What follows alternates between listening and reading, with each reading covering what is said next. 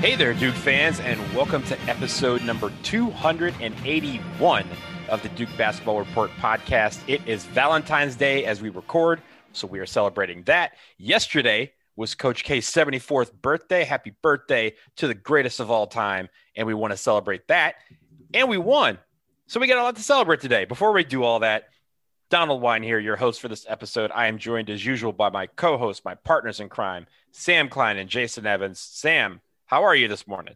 I am doing well. For the second time in recent weeks, I wasn't able to watch the game live, and I watched the condensed version, and I highly recommend, if you are able to access via whatever subscription services you have, the condensed game on ESPN and just miss all of the ads and the halftime and everything. It was like a crisp hour and 15 minutes. And especially in this season, it's a great way to digest these games. Yeah, I've definitely done that a couple of times just to kind of rewatch games. And I'm like, they should offer this live. They should just say, hey, you want the version that doesn't have commercials? I know this is the ESPN Plus that I actually want. Uh-huh. I don't need the ESPN Plus where I get to see like every mid and low major conference basketball game. I want to see Duke games in a cool 75 minutes. Absolutely. And I also bring in Jason Evans. And Jason, I want to ask you this question. Yes. I got to watch Judas and the Black Messiah on Friday. I thought it was absolutely fantastic. Your thoughts? Oh yeah, it's a remarkable film. I voted my critics agency that I'm a part of. When we voted on awards, Judas and the Black Messiah had not been released yet and was not eligible for our awards. I wish it had been. It would have been in my top 10. It would have certainly made some impact on some of my acting awards. It's a great film, an important story for people to know and understand. And Donald, I'm going to give you another one. Just the other day, I got a very, very, very early screener of a film that's coming out in a few weeks on Hulu, The U.S. versus Billie Holiday. And the reason I got it is because my brother manages Andra Day, who is the star of that film and is a very successful musician. She is unbelievable in this movie. She's up for a Golden Globe. I think she has a chance to get a Best Actress nomination at the Oscars. Is she also singing in the movie? I mean, of course. Are you kidding me? Billie Holiday, her primary role in the film is to sing. Oh, I wasn't sure. Sometimes they overdub with other singers, but they've got an actress who's got the chops to do it. Just so we're clear, she was a very, very successful singer before. This is her first acting role. She's she's a big time singer. She's been nominated for multiple Grammys. So yeah, she knows how to sing and she kills it in this movie. The plot, not as good as Judas and the Black Messiah, but both of those are really great films about important figures in America's civil rights history that you need to know about.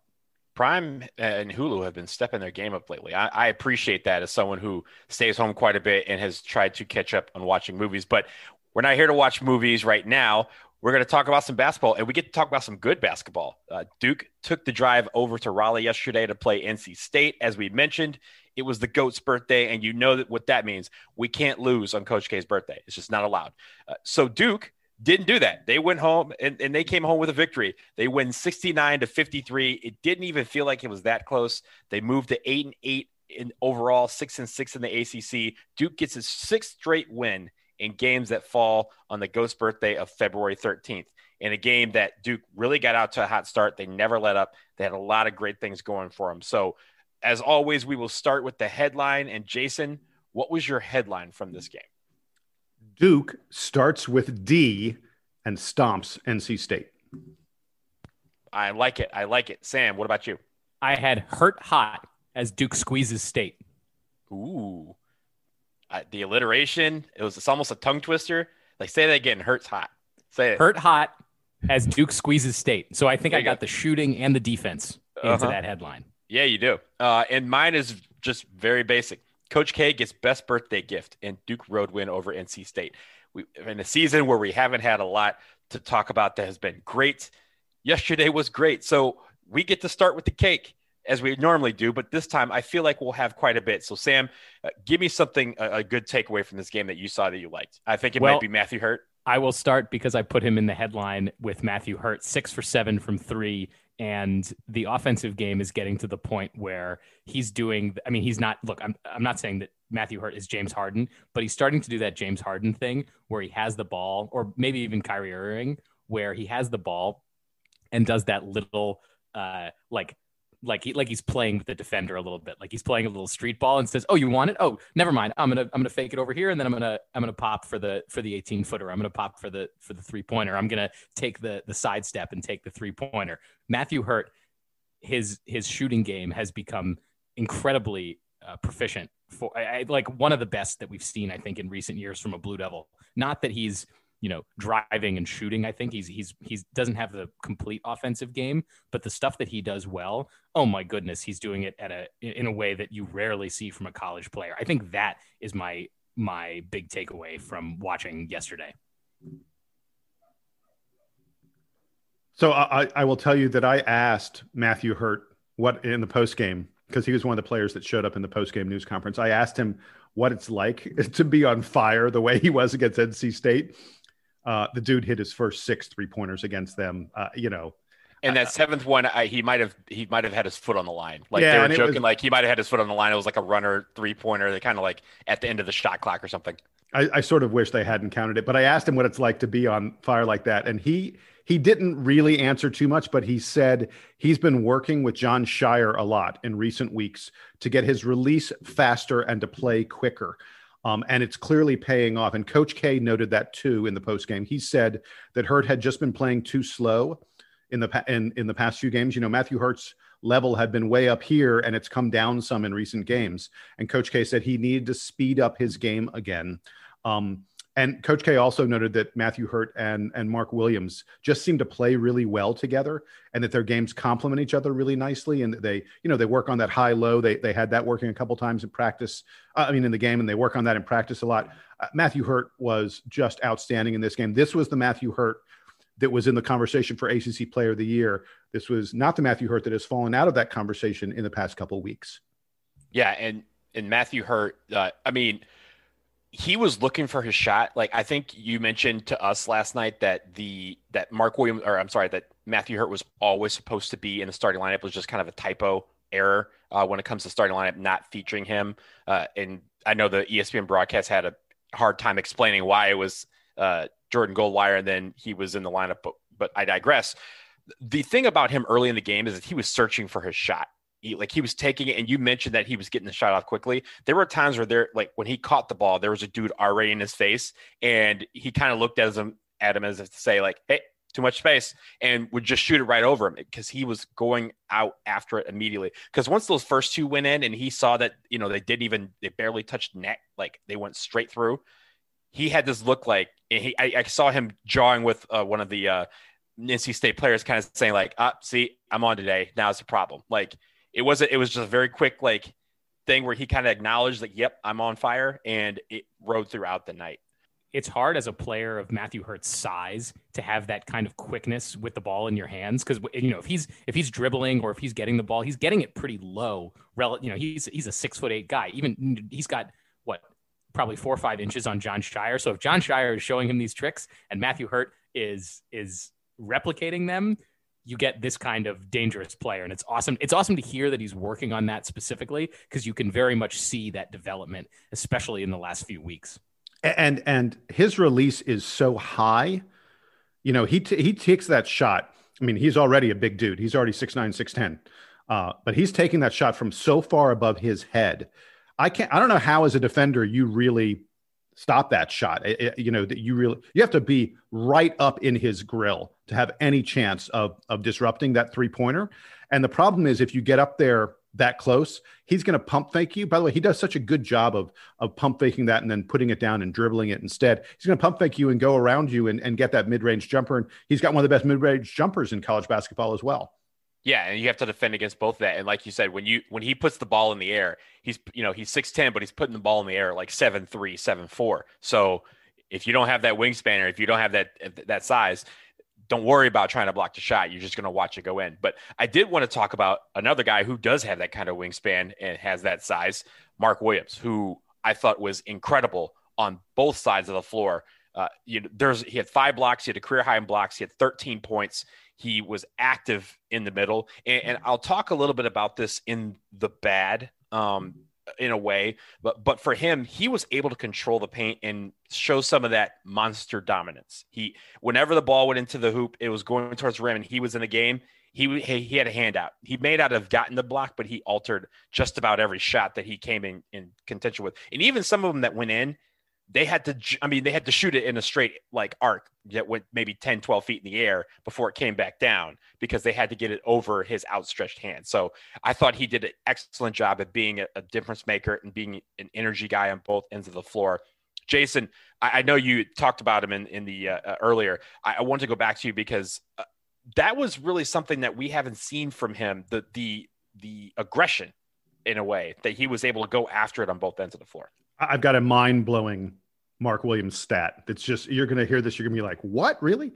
Mark Williams led Duke in usage percentage in this game. And what that means is his usage percentage was 30%. That means that roughly a third of the time that Mark Williams is in the game, the Duke possession ended with him having the ball in his hands, shooting a field goal, shooting a free throw, or sometimes turning it over. But for Duke to have had Mark Williams essentially as the focal point of what they were doing on offense when he was in the game. And that's what that means. That's what usage percentage is. For that to have been Mark Williams in this game is really, it tells you something about how much he has progressed as a player. Donald, you mentioned career high in points. Yes, he also had a career high in block shots, but most important to me, career high in minutes played. Mark Williams, this is the first time Mark Williams has surpassed 20 minutes played in a game. That's been inching up more and more in recent games. And Coach K said in the post game that Mark Williams is learning how to play physically. Coach K said this was a very physical game. This is a big NC State team. They played like 2 guards and 3 forwards, and those forwards are tall.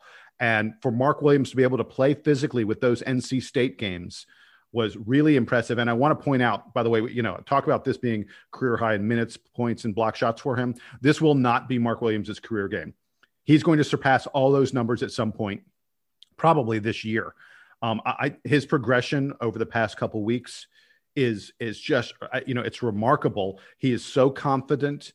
I think it is one of the biggest developments we've seen for this Duke team in the past several weeks has got to be the ascension of Mark Williams to being a absolute dominant player in the paint.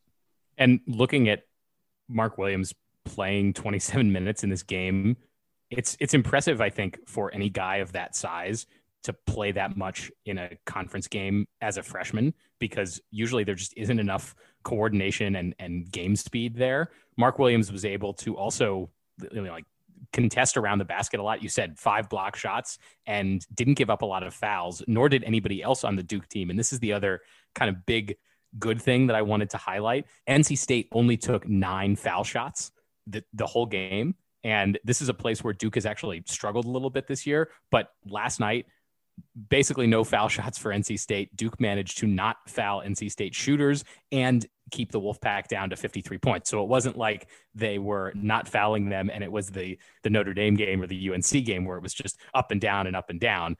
So I'm really impressed with Duke's ability to and I know we'll talk a little bit more about forcing turnovers and all that, but limiting NC State's foul shooting I thought was big, not just for Mark Williams, but for the whole team. So I want to talk about one more individual player really quickly, and then I think we have to get to the defense, which was, when I did my headline, it was all about the defense. But I want to talk about Jamin Brakefield for a second. Coach K pointed out in the postgame that Jamin was really close to having a great game. It was just a couple close in, shots, layups that didn't go in. And Kay said that would have really helped his confidence and also sort of, it would have made his box score look more impressive. This was the first time that Jamin Brakefield has played more than 5 minutes in a month. It was the first time he hit a 3-pointer since before Christmas.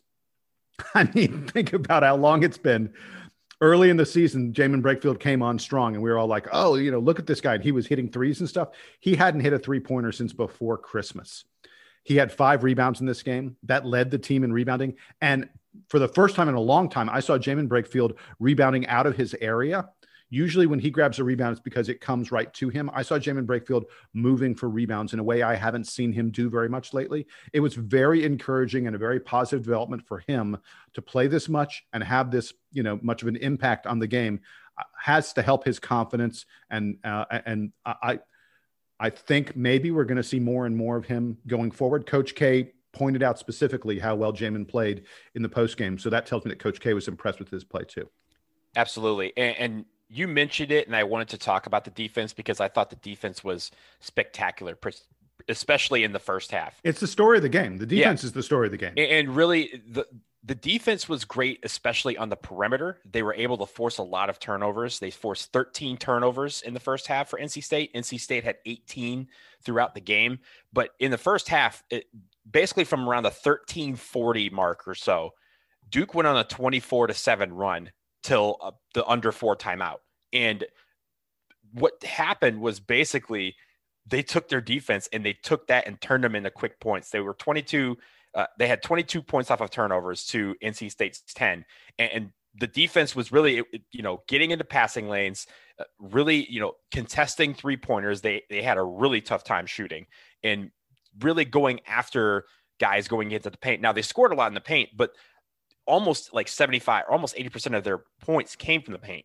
53 points, 40 in the paint. The 40 number looks bad, but when you look at the context of the game, it's because they were missing everything from outside of 10 feet. Like for a whole, 15 minutes of the game, they were in control on the defensive end, and that turned into quick offense on the other end. Donald, you mentioned that the run that Duke went on started about, I think it was 6 or 7 minutes into the game. Prior to that, Duke pretty much had the lead the whole time, but it was somewhat back and forth where like Duke would go up by 3 and then NC State would hit a 2 and come within 1. And right before that run started, NC State had a steal. Jericho Helms stole the ball and had a thunderous dunk. And it felt like, okay, this has been a little back and forth, but maybe now NC State's actually got a little bit of momentum. That's when the game like completely turned Duke's way. And it was very impressive to see Duke sort of recover from that initial kind of back and forth that toughness from NC State to really just shove it down their throats. And then, by the way, in the second half, Duke didn't balloon their lead, and you could maybe talk about this in the bad section. Duke didn't really expand the lead, but they were already winning by 20 and just sort of kept NC State at arm's length the whole time. So you might say, oh, well, this is, another game where Duke doesn't play a full 40, but they played so well for that 10, 12-minute stretch that it doesn't even matter. When that dunk happened early in the game, it's something that we've seen quite a bit in games this year where they have that and you go, oh man, like please just respond, get a basket on the other end, make that momentum disappear. And it doesn't. And we end up having a struggle throughout the game. This game, the answer was a 24-7 run. So that's exactly how you respond to momentum, by creating some of your own. I want to talk about our defense against their 3-pointers. And Donald, you touched on this a little bit. With 7 minutes and 34 seconds left in this game and Duke leading by 22 points, which they had led by, pretty much the entire second half. 7 minutes and 34 seconds left in the game, NC State hit a 3-pointer. It was their first 3-pointer of the game. They did not hit a 3 for the first 33 minutes of the game. And in the preview, when we were talking about this game, we said that NC State is a really good 3-point shooting team. They hit 36% of their threes. They're a good 3-point shooting team. And one of Duke's keys in this game was going to be holding them down from 3. So with 7.5 minutes left, they hit their first 3. I'd say that's holding them down. They got another 3 in the final 20 seconds of the game. I mean, you want to talk about meaningless. But Duke is the worst 3-point defensive team in the ACC. We're among the worst in the country at defending the 3. And in this game, we were dominant at it. And Mark Williams said that Duke's been working on different ways of handling ball screens. They've been working on communicating better. They've been working on covering the 3-point line. And that is paying off. Coach K said they did almost nothing but work on defense the past few days in practice. Look, after the UNC and Notre Dame games, clearly we needed to work on our defense. But it definitely paid off. If we can sustain this going forward, this team's season may not be over the way some people have predicted. And I will note really quickly that PNC Arena, NC State's arena, did allow a few family members to attend the game. I think we all can see how that response was, because being able to play it's not something that they've been able to do very often this year. So the idea that they were able to play, the team was able to actually see some of their family members who could come in town for the game. I think that probably helped calm everybody down and get them into, a groove, being able to see them. So it's good. It was good to see that they were able to do that in a safe manner and be able to have their families in the stands. I did want to move on because there were a couple of veggies that we can digest from this game. So Sam, I'll start with you. Give me something that you thought could be improved from the many things that we saw that were great. Well, I think that the standout, unfortunately, is Jalen Johnson, who continues to fall out of the rotation, it feels like. And it's been such a weird season for him. He was so good early. We know that he got hurt, and he's shown some incredible flashes even in the last month. But the last two games, barely playing. Yesterday doesn't even register 10 minutes in this game and is a non-factor. I wonder if we're going to find out that there's more to this than we realize. And what's weird is that the rotation does seem to be clicking without him. It's not, I don't think this is one of the, what do we call this? The Ewing theory, where you take your best player out and the team gets better. I don't think that's what's going on here, because Jalen Johnson's game does not strike me as somebody who's sort of creating a black hole or around his teammates. But it is disappointing that we're seeing this, especially because, look, we know he's going to leave for the NBA. He's projected, if he's not a lottery pick, he's just outside the lottery. Like, he's going to the NBA, and we are rooting for him to have a long and great NBA career. It's just weird that his time in Durham it seems to be coming to a close with him falling out of the rotation and not contributing the way you expect from a lottery pick coming in a few months. So a few days ago, Coach K said that Jalen was still, they implied he's still kind of dealing with some of the foot issues that he had from the foot injury. And Coach K talked about the fact that it was not like, Coach K, cone of silence. They don't say a lot about injuries at Duke, but Coach K said that the foot injury was unusual and that they had to deal with it in some unusual kind of ways. And there's definitely an implication that they're still dealing with it. They're still working on it. Jason, yeah. and that's saying something considering the history of foot injuries at Duke. Oh yeah. Yeah. We've seen some weird ones that just seem to linger, and maybe it is lingering. For Jalen to only play 8 minutes, 3 points, no rebounds, no assists, 4 fouls. It's not a good line from him. And I guess the most disturbing thing, and Sam kind of alluded to this, is Duke seems to play better. Duke's, other players seem to work better when Jalen's not in the game. That's not always the case. I mean, we've seen games earlier this year where he was facilitating a lot more, where, some of the energy and athleticism that he brings on offense created other opportunities for his teammates. That just hasn't been happening lately. And, I wonder, as we see guys like Jamin Brakefield have better games, that we see Mark Williams playing better and better. Matthew Hurt is now back to being sort of what he was recently. There ain't a lot of minutes up there on the front line. Heck, even Henry Coleman has now played his way into being a definitive part of the rotation. I think that the best version of Duke is a version that includes Jalen Johnson playing a big role. I'm just not certain we're going to get to that. I don't know. We'll have to see how things progress. The one thing I wanted to discuss, and I wanted to go back to it a little bit because it was sort of negative and sort of positive when you look at the context, is the points in the paint. They gave up 40 points in the paint. They've been giving up a lot of points in the paint lately, usually averaging around 40 points in the paint.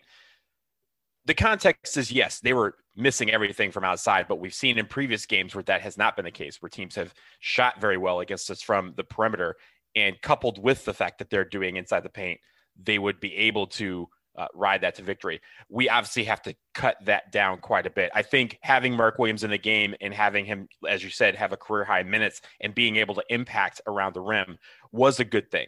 But I do think that there's opportunities, or there are instances where Matthew Hurt, Jalen Johnson, when he's in the game, need to be able to rotate a little bit better because when guys drive, they dish off to someone who's usually open.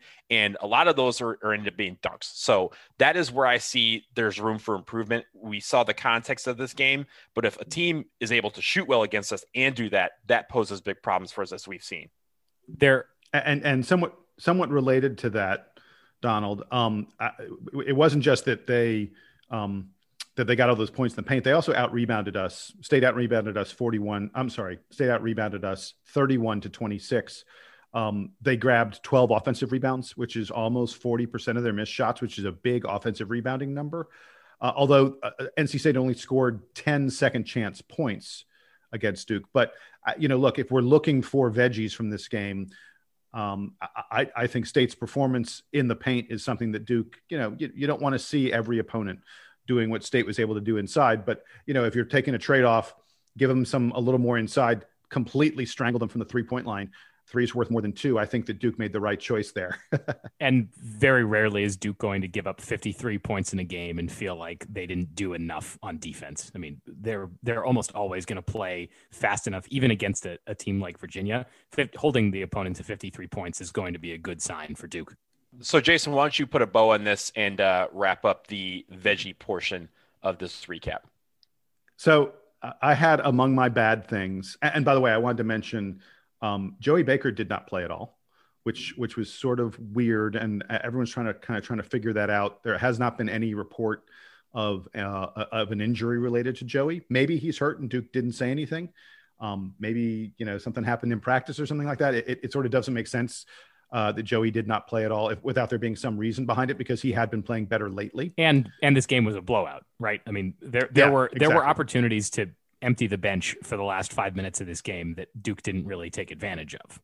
Right. But the final bad thing that I wanted to mention was Duke doesn't play like this all the time. And that's kind of a bad thing. The fact that Duke is not consistent, the fact that we saw a different Duke team today than we've seen, at all over the past month. We saw a Duke team today that played great defense and that was very efficient on offense. The fact that we don't see that team consistently is a bad thing. In fact, that is the most significant bad thing this season, Duke's lack of consistency. So we need to take this game and build on it. The most troubling aspect of Duke's season is we can play this well, and we can also play as poorly as we've played at times. And we need to find a way. Time is running out. We need to find a way to play, if not this well, close to this well, on both ends of the floor more consistently. That's my last bad thing. Inconsistency has been our identity. I hope we start to shed that in the time where it really matters the most. If we can get consistent, like you said, on offense and defense throughout the rest of the season, that's only going to help. Yeah, and actually one other little thing I wanted to mention, I not that I want close games. I enjoy seeing Duke beat the snot out of teams. Oh, yeah. But this was sort of yet another game where Duke didn't have a chance to perform down the stretch. And not that that's not bad or anything, but I just want to point out that in one possession games, in games where Duke, where it's been a one possession game in the final minute, Duke has only beaten BC and Georgia Tech. Those are the only 2 games we've won sort of in the final minute where it was a really close game. We've lost to Pittsburgh, to Louisville, to Miami, to UNC, and to Notre Dame. So we're 2-5 in essentially one possession games. I'm not saying final score, but final minute and a half, where the game was absolutely 100% in doubt. And not that I want Duke to play a lot of close games, but the next time we play a close game, I need us to win it. This was not that. And again, that's not either a good nor a bad. It's just something I wanted to point out from this game. I hope that's something we don't have to experience the rest of the season, because we're blowing everybody out by 30. I'll take that. If Duke has to end the season on a win streak where we have only won 2 one-possession games all year, I'll take it.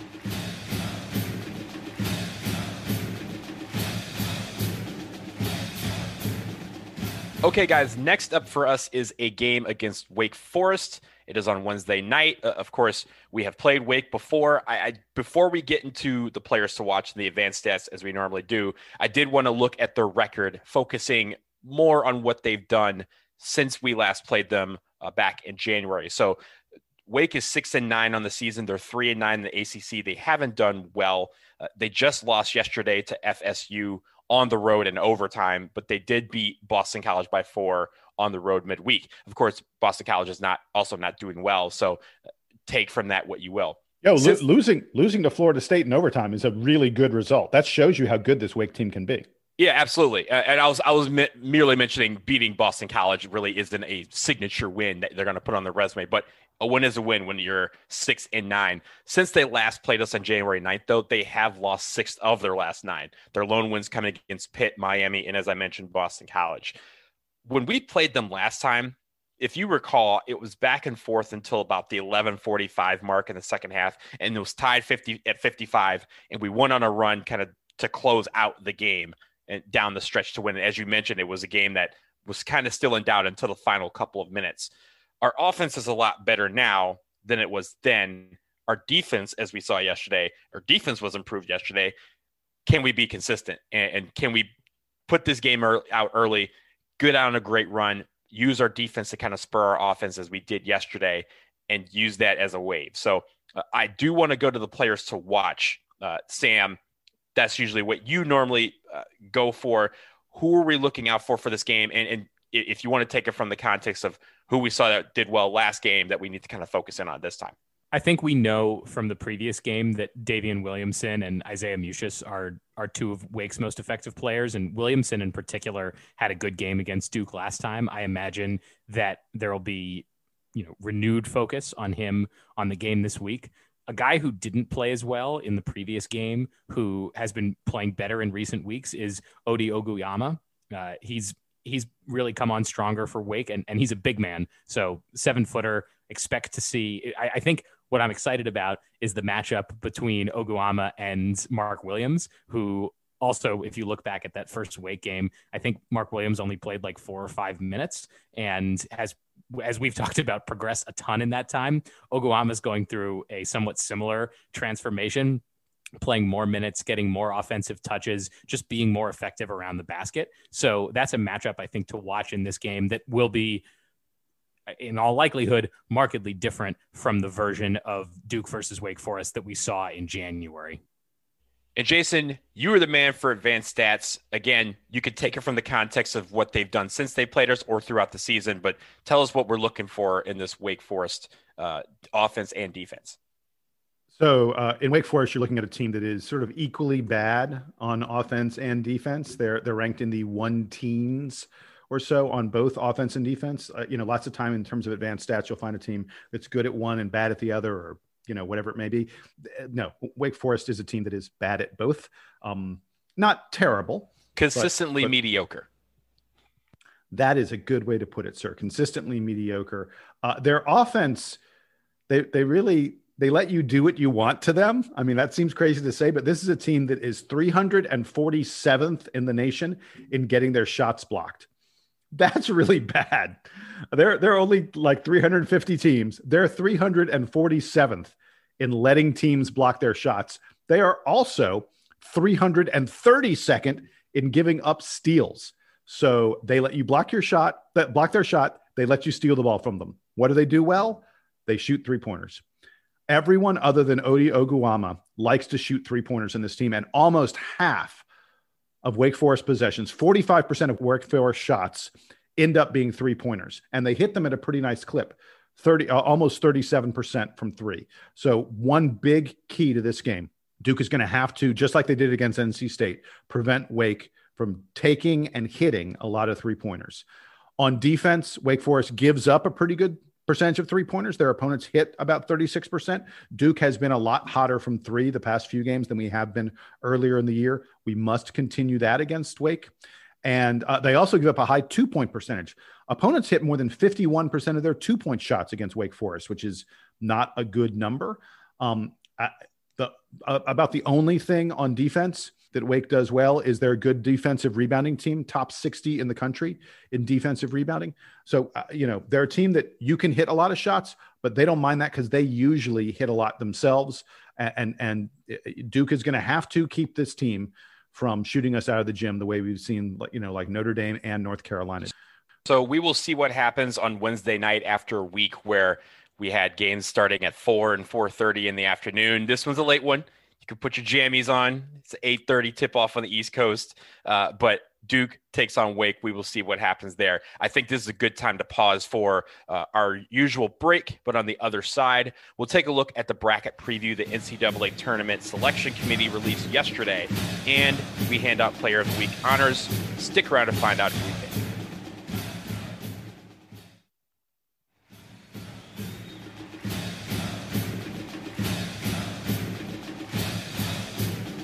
All right, gentlemen, we are back, and the NCAA Tournament Selection Committee yesterday released their bracket preview, which is something they've done the past few years to show what the bracket would look like a month out from Selection Sunday.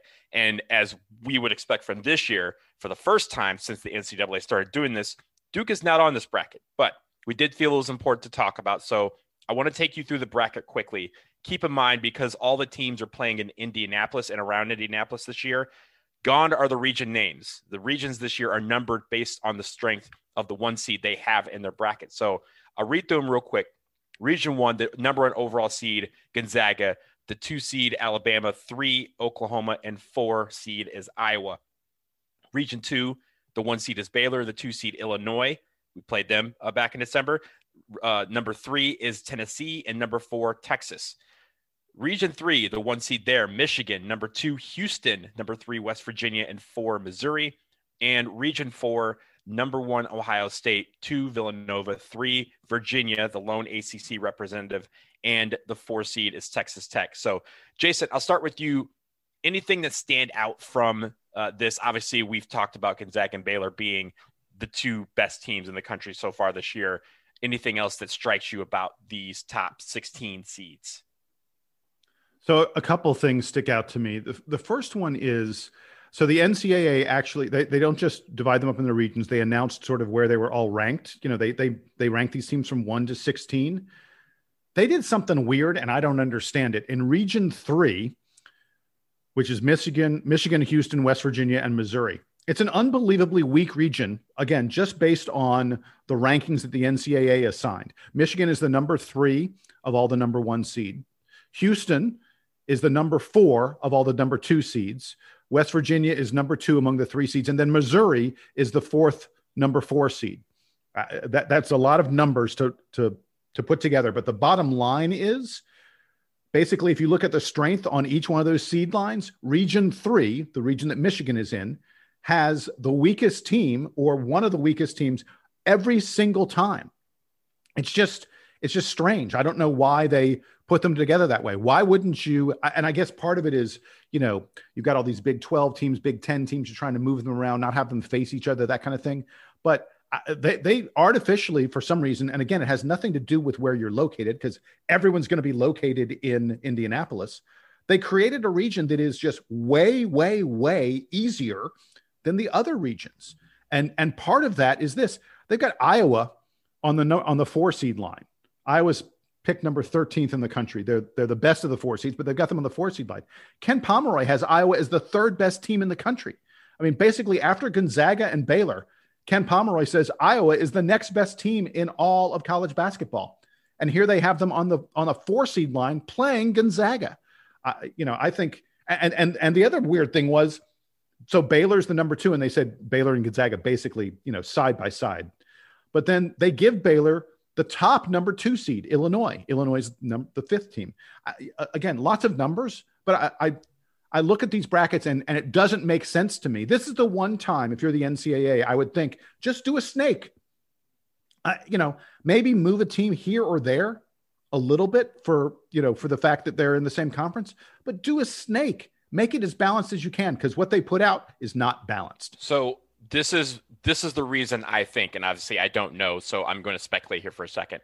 I think we just found out that the NCAA does a full bracket, and they only released the top 4 seeds, because I think some of this has to do with, moving some of these teams around is not necessarily to combat against the other seeds. It's because there's other teams that are going to be in this 64 team bracket. So you're going to have teams down the line that they have to move around to accommodate, especially when you're talking about the Big 10 is probably going to get 8, 9, 10 teams. The Big 12 is talking about getting a lot of teams.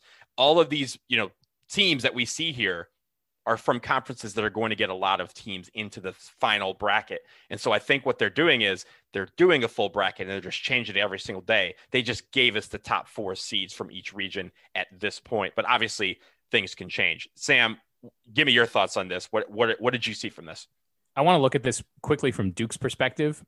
We know that it is unlikely at this point that Duke is making the tournament, but this top 16 reveal, I think, puts that into sharp focus because Duke only has 1 game left on its schedule against any of these teams, which is the lone ACC team, Virginia, that's in here. And it shows you how far I think the ACC has fallen relative to some of the other big conferences like the Big Ten and the Big 12, who have numerous teams sort of littered throughout here, Oklahoma and Baylor and Texas in the Big 12, and Iowa and Ohio State and Michigan and a few others for the Big Ten. So it's a bummer for Duke and for the ACC that there just isn't as much representation up here. And I don't know. I think a few years ago, I stopped sort of rooting for the ACC in the tournament, but there is a part of me that's like, man, I hope that the ACC can muster up a little bit more talent and a little more quality going into the tournament because they don't have that many teams at the top. So that's really, I think, all that there is to say about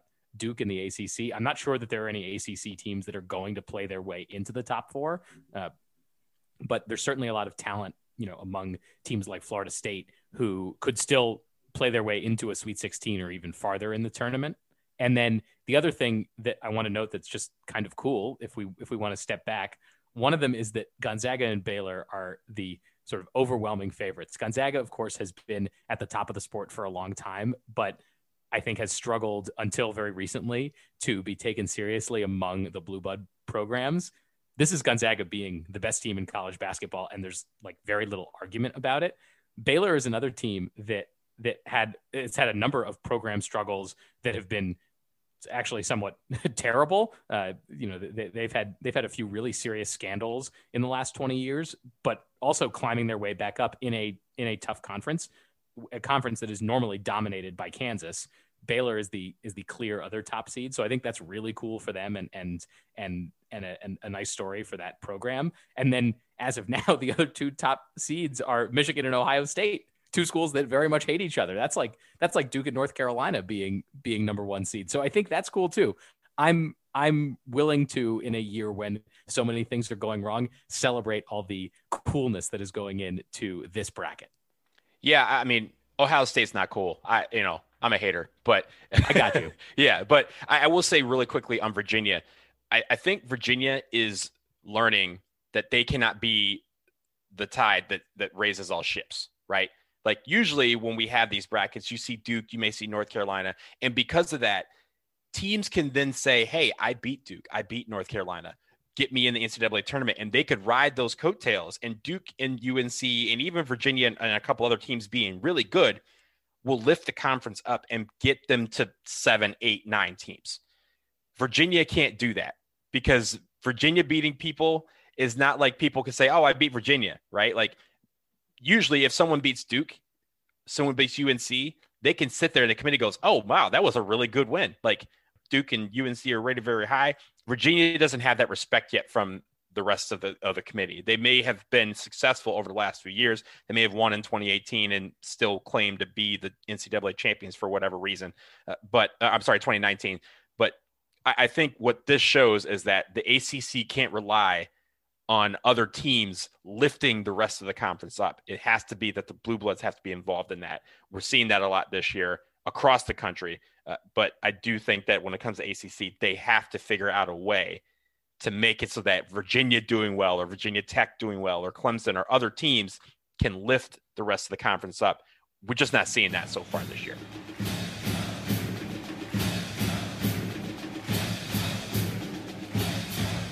Okay, guys, we are going to wrap up with Player of the Week honors. Remember, we are taking into account the Notre Dame and NC State games. So, Jason, who is your Player of the Week? So this was actually a pretty tough one because Wendell Moore and Jeremy Roach were both great against Notre Dame, but they had pretty subpar games against NC State. Matthew Hurt, of course, incredible against NC State, not so much against Notre Dame. So I'm going with Mark Williams. You may recall that Mark was plus 11 in plus minus against Notre Dame. And I think his defense really set the tone for Duke against NC State in that game where he set career highs in minutes, points, and block shots. So Mark Williams is my player of the week. I like that decision. Sam, who you got? I'm glad that Jason highlighted a number of guys because I felt the same way. There wasn't a clear winner this week. There were a lot of guys who made strong contributions. I'm going to go with Matthew Hurt. I continue to be excited about the development in his offensive game, and in Duke's one win this week, Matthew Hurt, I thought was the standout player and the key to that win, to say nothing of Mark Williams' performance this week. And as you mentioned, Jason, I thought Jeremy Roach also had one of his best weeks as a Blue Devil. So all of those guys deserve consideration, but I'm going to give it to Matthew Hurt. 6 for 9 from 2 and 7 for 11 from 3 across those 2 games. That's some strong output. And I'll take that every week. And, I was actually just looking this morning to see where the projections have Matthew Hurt going in the draft. I can't find that he's currently on pace to get drafted, which is not to say that he's not going to leave, because it does feel like he's developed at an NBA level offensive game. But I'm trying to enjoy the Matthew Hurt time while we still have it. That's a good sentiment. I like that. It's funny, you were talking about how there's a week. This is the week where there's a lot to consider, and there are a lot of players who could deserve it. And we can talk about it all we want, but when Jason posts these on the forums, the votes, everyone's just going to see the vote, and they're going to see that I join him in naming Mark Williams the player of the week for me, because I think the consistency for him was the key in a season that we have not been consistent. He was the most consistent. Again, career highs in blocks, career highs in points, career highs in minutes. He influenced the game on both ends of the floor in both games. And really just the trajectory that we've seen from him over the last few weeks has been something to marvel at, and has really changed the complexion of how we look as a team on both ends of the floor. So I'm going to join. It's 2 for Mark Williams, and we get 1 for Matthew Hurt. But a victory to end the week, I think, is the best gift that we can leave you with. And that will do it for episode 281 of the Duke Basketball Report podcast. A reminder to all of you out there, find us wherever you get your podcasts, subscribe, rate, leave us 5-star reviews. We really, really like those, and we really appreciate them. And if you have questions or comments about the show, drop us a line at dbrpodcast@gmail.com. We will be back at some point after the Wake Forest game to discuss another big game coming up next weekend. But until then, for Jason Evans and for Sam Klein, I am Don LeBlanc. This is the Duke Basketball Report podcast. And now the Duke Band will take you home.